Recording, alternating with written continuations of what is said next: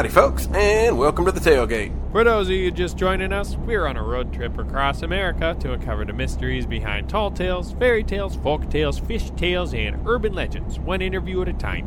We inherited a truck from our late Granny May, discovered that the crystal hanging off the rear view mirror was more than just decorative. It's a dowsing pendulum, leading us to the good folks behind the tales we all grew up with. We accidentally stole a canopic jar belonging to the mummy of Pharaoh Ai, who placed a death curse on us. But fret not, tailgaters, because we have reunited the jar with the others before the blood moon, and therefore... broke the mummy's curse. No bones about it. No bones about it. Yeah, mostly just organs. With that, I'm Harrison, the Florida man. Yeah, I'm Aaron, the cheesehead. We're passing through the city of Abilene, Texas, also known as the Friendly Frontier. Our journey on I-20 has come to an end, and we're now on our way back down to I-10. Oh, gosh darn it. What's wrong, man? Jesus, Mary Joseph. I think we got turned around because my GPS lost signal again. I was supposed to turn onto the US 87 exit, but I think I got turned around. I'm going to pull into this gas station real quick. Good call. Oh, well, how about we ask them local fellas over there on the sidewalk yonder for directions? Local fellas? You mean those children there? Yeah. Well, it's that or wait for your GPS to work itself out. I mean, maybe we'll pass some cell towers or maybe one of them weird tree towers. Tree towers? Yeah, you know, man, it's like those super obvious phone towers poorly disguised as trees. There's one right over there. That's not a real tree. Oh, hey, whoa, hey, those children are walking up to the car. One sec, little buddies. Hey there, so it got a little mixed up here. Do you tiny people happen to know where exactly... Whoa, wow. What is it? I suddenly feel like death. Can you give us a ride? Whoa, you kids have got something serious going on with your eyes. Dude, they're solid black. Y'all related to West Borland or what? West Borland? We need a ride. Can you let us in? As much as I am in a total state of shock and terror... You sound it. I'm with the creepy kids on this one. West Borland? Yeah. I mean, you know, the guitarist and the backup vocalist from Limp Bizkit. You know, always wore the contacts to completely black out his eyes. I kind of rings a bell. I think he did it all for the Nookie. What? The Nookie? What? So you can take that cookie. I'm not sure if I'm more scared of these eerily insistent children or your well of knowledge pertaining to Limp Bizkit. And they're from Jacksonville, Florida. Of course I know about them. Nah, that checks. More likely than not, though, I think they've got the grades 4 Hyphema. Grade 4? They look more like grade 1st or 2nd to me. Yeah, but don't most 1st and 2nd graders wear, like light-up shoes, Spider-Man shirts, and shit like that? And what's with their clothes? Look at it, it's been all antiquated and junk. Hey, you know what? That's a good question. Hey, you weird little kids, what's up with your antiquated outfits? Give us a ride. Okay, jeez. What? Oh, hell no. Foot down, she said. Foot down. But just look at them with their cute Donald Duck-looking outfits. I don't know why they're not wearing pants. Their synchronized voices and eyes like bottomless pits injecting an overwhelming sense of dread into my very soul. How can you say no? Well, I just said no like 4 times. Just use any of them as a model. I mean, listen, think of our track record here. Okay. Pulled over by a fella in Algiers, Louisiana. Turned out to be the devil. Okay. Just a few days ago, White Rock Lake. Picked up a hitchhiker. Turned out to be a ghost of a drowned girl. Okay. Right now, with these kids with their Donald Duck-looking outfits, synchronized voices, and eyes like bottomless pits injecting the overwhelming sense of dread into your very soul. Your words, not mine. Okay. But we can't just leave them outside like that. I mean, they're children for crying out loud. Oh. Wow. Never mind. They've already moved on to that van over there. We're lost. Can you give us a ride? Are we really that boring? Well, sure I can. Hop on in, Pumpkins. Oh, well, the driver just let him on in. Would you look at that? Well, I'll be. Well, they seem to be driving off peaceful enough. Oh, God, or not. Woof that. So, I'm doing some research here on my phone. Sucks to be them. And apparently them kids are a relatively recent phenomenon called the black-eyed children. Peas, children. What? What? What'd you say? Oh, I said what you said. Well, I said children. Yep. I could have sworn, black-eyed children. According to reports, they appear as normal children in every which way, except for their eyeballs, which are said to be completely blackened and void. They've been reported to be between 6 and 16 years old, sometimes wearing outdated clothes. Oh, like the ones out there. On rare occasions, they're said to have bird talons for feet. I don't know. I mean, you got a better look at them kids. They got any bird talons? No, I don't think so, although that would make sense with the Donald Duck getup. One thing they do all have in common is their tendency to ask you to come into your home or your car, followed by an unshakable sense of dread.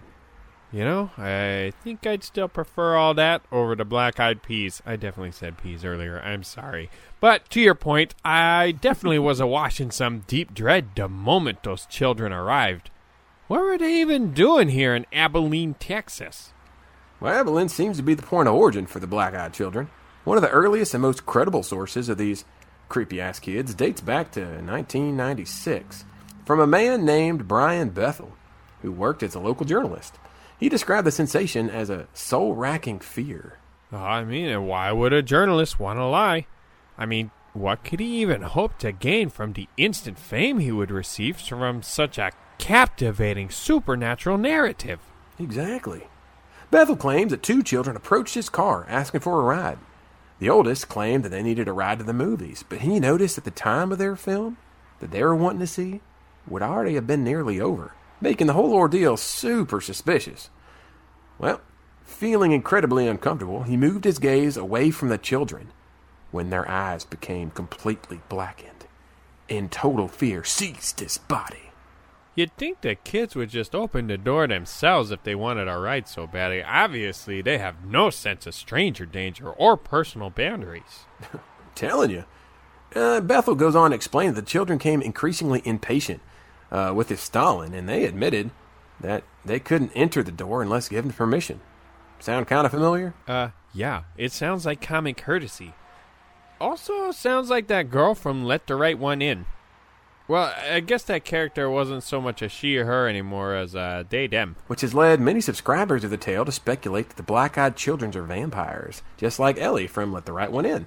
And the American remake, Let Me In, which, weren't so good as the original Swedish. I'm a Redditor. Well, that's cool. Mm-hmm. Yeah. Who definitely doesn't look at anything dirty by any stretch of the imagination. Haha. Hi, Mom. Is it? is it like your cake day or something? Well, no. I bring it up because I frequent the creepypasta and no sleep subreddits where stories of the black-eyed children are abundant. And these works of fiction cause a ripple of actual bona fide decades-old testimonies to resurface. I definitely trust Redditors. Like me. Yeah. Whoa, hey. Look at the dowsing pendulum. It's going haywire. Oh. I don't see those creepy kids anywhere. What the heck? You think it could be another cryptid or spirit or urban legend? I mean, it's gotta be. I don't see them kids neither. I mean, what other ones are there between here and San Antonio? Wonder what the dowsing pendulum's leading us towards San Antonio for. Know of any cryptids or urban legends in that area? Ooh. Between Houston and San Antonio, there's said to be a donkey lady, believed to stalk Woman Hollering Creek in Seguin. I'm pretty sure that's Seguin. Wait, weren't there a donkey lady in what's that game? Red Dead Redemption? Oh yeah. What likely started off as a glitch became part of the video game's canonized folklore as the skeletal remains of a donkey lady appeared in the prequel, Red Dead Redemption 2. Two Dead, Two Redemption. Actually, I'm pretty sure it was in the Texas part of Red Dead Redemption as well. But before we get down to business, what we drinking today, Cheesehead? Well, today we're drinking a good old Texas favorite. Fuck that Texas shit. Today we're drinking a good old Maryland favorite, Natty Boh, baby. Holy farb. Some nightmarish demon bird just swooped down out of nowhere with murderous talons clinging to a case of beer. Hey. Interesting can art, though. The beer label features the face of some hush gentleman. Kind of looks like the Monopoly man. Ain't gonna lie, I thought it was the Pringles guy. Pringles, Monopoly, no. This is the beloved Maryland standard. But is it good, though? I wouldn't fly out of Frederick for anything less. Hey, let me try this.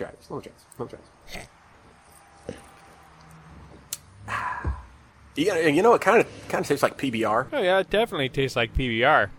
Well, as a Maryland resident, I am legally obligated to tell you that Natty Boh is now owned by Pabst Brewing Company. And that's the Maryland standard? Okay, you know what? I exert myself, flying from the old line state, halfway across America, to find you fuckers with a complimentary 24-pack of Natty Bohs. And this is the thanks I get. Maybe I should kill you and cut my losses. Oh, shit, look at her beak. It's got tentacles coming out like some kind of, I don't know, like Lovecrafting and Big Bird. Wowzers, looks like she swallowed Davy Jones. And is that a big old pimple between her eyes? Pimple? It's a third eye. You know what? Fuck you guys. I'm out of here. No. Fly back. Listen, we're super sorry. We're super sorry, miss. It's just, I ain't never seen a creature like you before. Yep, my apologies. We were acting like bona fide jerks. Apologies accepted. We good? We're good for now. And thank you for the free beer. That's pretty darn kind of you. I know. And you're welcome, mostly. Okay. So it brings you all the way to Texas from Maryland. Yeah, why travel all that way here just for us? Why travel all the way to Texas from Wisconsin? You know what? Touche. So just who the heck are you anyway? I am a Snallygaster, Maryland's resident cryptid. Fuck you, Chessie. Damn. Well, see, I didn't even know about Chessie. I thought it was the Goat Man. Oh, come on. No. Chessie is like a river monster thing. She stole my husband. She can fuck right off, slut. Goatman's there too, but like, come on. Goatman or a giant dragon bird with a tentacle beak? Like, who would you choose to represent your state? Don't say Chessie if you want to live. Okay, yeah, good point. Dragon birds sound way cooler, and Paleolithic water creatures sound fucking terrible. Plus, we already interviewed a Goatman in Lake Worth, so we're happy to have you on the show. Yeah, exactly. And I flew here hoping to catch you on the podcast and promote my new museum. They made a whole museum about me. It's called the Snallygaster Museum, curated by the wonderful, beautiful, fabulous, best hair ever, Sarah Cooper. Some people even say we sound alike. Yeah, fuck you, Chessie. You don't have your own museum. But Sarah and her Snallygaster Museum sound pretty lovely. And shoot, yeah, we'd love to promote your new museum here on the podcast. What do we call you anyway? Are you just Snallygaster or what? Snally's fine, but for the record, we do have last names based on the location of our birth. There's Snally Green, born in the woods. Snally Ride, who lives by the tracks. And then you have my family by the Surrey Brook Gardens. So you can call me Snally Field. Your name is Snally Field? Yeah, is that a I have problem? a feeling you would kill us if it were, so I'm going to go ahead and stick with no. Good call. So tell us the legend of the Snallygaster, why don't you? Where'd you come from? What's your story? Well, I started making American headlines in the early 1920s, but my name has struck fear in the hearts of peasants, farmers, and slutty sea beasts for centuries. Snally Field? Well, no, okay, not my name per se. Oh, yeah, the name. Snallygaster then. Well, yeah. Well, actually, no. You bring up a good point, though. The name Snallygaster is a bastardized mispronunciation of the German term Schnellergeister, which means quick ghost. German? Yeah, my legend traveled here with German immigrants, like back in the 18th century. I also use Quick Ghost as my rap name in Baltimore if you want to check out my SoundCloud. Anyway, it caught on and flourished with the Pennsylvania Dutch communities. How'd you get the name Quick Ghost?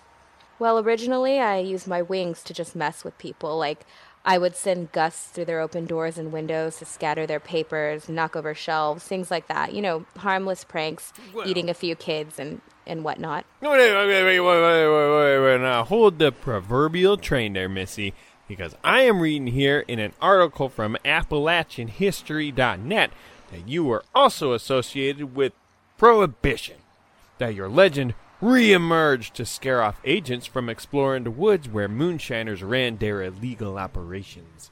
Apparently, the sound of huge explosions, titanic gusts of wind, and feral screams would erupt out of the forest. Reports of winged creatures, missing people, charred and blood-drained bodies, and even eggs of your offspring the size of barrels started sending people into a panic. Damn, like local papers or what? No, like big ones. The Baltimore Sun and the Washington Post, to name a few.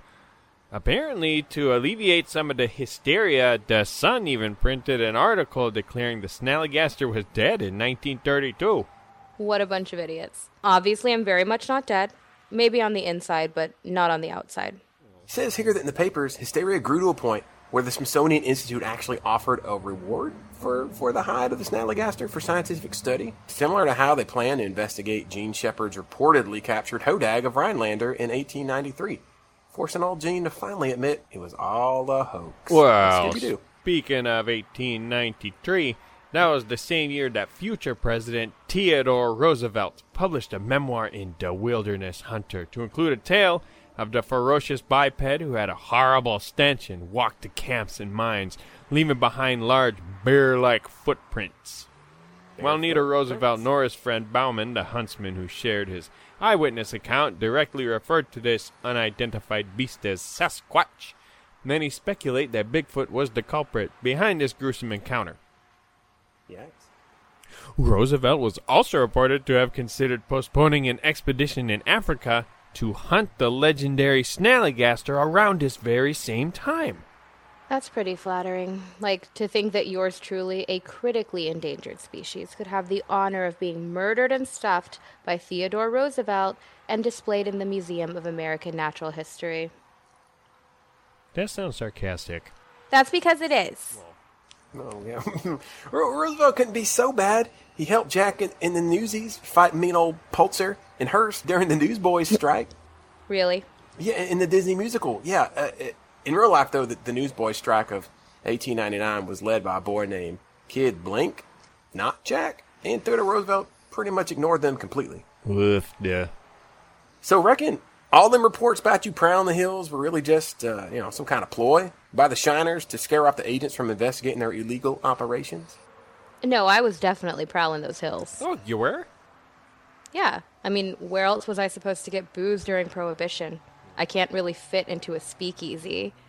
But I did scare off those nosy, badge-toting turds from shutting down the stills of my honest hillfolk friends. We had a good thing going between us. I kept the police off their back, and they gave me moonshine. Well, that's perfectly symbiotic. Bet you scared them town folks and agents real good, though. Shit, you got like a 20-foot wingspan? 25, not to brag. Damn. Okay. Well, for y'all folks at home, want a full description of our lovely lady here? The Baltimore Sun, which printed them original newspapers on the beast back in the day, did a more recent piece on the Snallygaster, quoting local folklorist Ed Akonowitz regarding the creature's appearance. The creature has been described as having a very long wingspan, claws, sharp talons made of hot glowing metal, a long pointed beak, and a third red blazing eye in the middle of its forehead. According to another fella, Hughes described as a half reptile, half bird, sporting a loud, snapping, metallic beak lined with razor-sharp teeth, and possessing several octopus-like tentacles. All true. I've got the tentacles here, see? Ugh, gross. Gotta mention it, since we also called out the Lake Worth monster for this as well. But how in high heavens does a half-bird, half-reptile get tentacles? I mean, seriously, do forest folk not know how to, do basic math? No, of course not. Well, I mean, to be fair, Florida man, we don't either. Yeah, that's fair enough. I do suck at math. Yeah, I dropped out of college. The freaky-deaky descriptions of you continue, though. You've also been described in the 90s book Spirits of Frederick by Alice T. Weinberg as dragon-flying, child and animal-snatching monster who conducted much of its terrorizing at night and had lots of hyphens in its name. I'm sorry, children? What the fuck? Alice, I don't eat children. It's a joke. Animal children for sure. Who doesn't? Veal, it's delicious. But human children? Yeah, they're sacred. They're disgusting. Yeah. Wait, you meant to say sacred, right? I stand by my word choice. Hardly any meat at all. I may as well eat mayonnaise out of a jar. But back to my news article by the Baltimore Sun. News about your feathered, scaly ass took a turn for the weird. Weirder. By the 70s, Maryland police led a search party in Sykesville, Maryland, for what they referred to as a huge, hairy monster. Said monster is what's known more colloquially as the Dwyo, which is apparently a hairy little son of a bitch who hatches out of snallygaster eggs. Whoa, wowzers. You spawn Bigfoots? All right. First off, Dwyo are the snallygaster's mortal enemies. Second, Dwyo are wolf people, not Sasquatch, and not sexy wolf people like in Twilight. Third, how in the name of Old Bay seasoning could I spawn wolf people? I'm a dragon. I'm half reptile. I'm half bird. Have you ever taken a biology course? Was Alice T. Weinberg your fucking math teacher? Do you know how evolution works? Of course I know how evolution works. I've been playing Pokemon since Red and Blue. Thank you very much. Yeah, but what was your starter, though? 'Cause I think that says a lot about a person. Charmander. Easy. You? Squirtle, baby! Oh, boy, you think you know a guy. Well, I just played yellow. I mean, it has all the perks of red and blue, but you get Pikachu as a familiar. Get out of here. Yeah, we're done. All right. Wait, no, come back, Snallyfield. Yeah, no, damn, we're kidding. Fine, but y'all are both rude as fuck. Oh, we get that a lot. We sure do. Well, hey, how about we deviate a short sec and talk about your impact in pop culture? I would love to. Did you know the Snallygaster is a featured beastie in the MetaZoo trading card game? I sure did. Sarah actually sent out Snallygaster hunting certificates for anyone on Instagram who pulled the card. MetaZoo reps the Snallygaster, and the Snallygaster Museum reps MetaZoo. That's awesome. Snallygaster is actually one of the better cards, too. Of course, who else would it be, Chessie? Much like the Hodag of Rhinelander, who is also a featured beastie in MetaZoo, you were inducted into J.K. Rowling's Fantastic Beasts and Where to Find Them in later editions, don't you know? A little late to the game, aren't they? Plus, the Snallygaster Museum is pro-LGBTQ+, and Rowling not so much. So, while I appreciate the cryptid inclusion, it'd be nice if she supported human inclusion, too. You know, considering she is one, mostly. But furthermore, you were a kick-ass monster in Bethesda's definitively less than kick-ass Fallout 76. If Snallygaster's in it, then it's kick-ass as fuck. As fuck! Okay, damn. Yeah, Damn, okay. damn. You're also the name of a Baltimore-based punk band. Glad to hear Punk's not dead. Yeah, and you're the titular inspiration of Snallygaster at Washington, D.C. Beer Fest. Weird that it's not in Maryland, but Washington, D.C. Beer Fest, as well as a blended whiskey produced by Dragon Distillery. Yeah, about that, the Snallygaster Museum actually regularly hosts whiskey tastings there, so you boys and your listeners should come check us out sometime. You know exactly how to pull our leg when it comes to drinking, so count us in. Heck yeah. Well, guys, it's been a fun, if not mildly insulting time with you here on the Tailgate Podcast, but I have a 3-hour flight back to Frederick and tiny tentacled mouths to feed. Jeez, hate to see you go so soon. Anything you'd like to tell our listeners? No. Oh. All right. Well, be sure to follow us on Instagram at the Tailgate Podcast for pictures, cast info, updates, and more. And if you got any strange tales of your own, email your stories to thetailgatepodcast@gmail.com. Also, check out our website, thetailgatepodcast.com, for a full episode library, in-depth show notes, and transcripts. See you later, Tailgaters.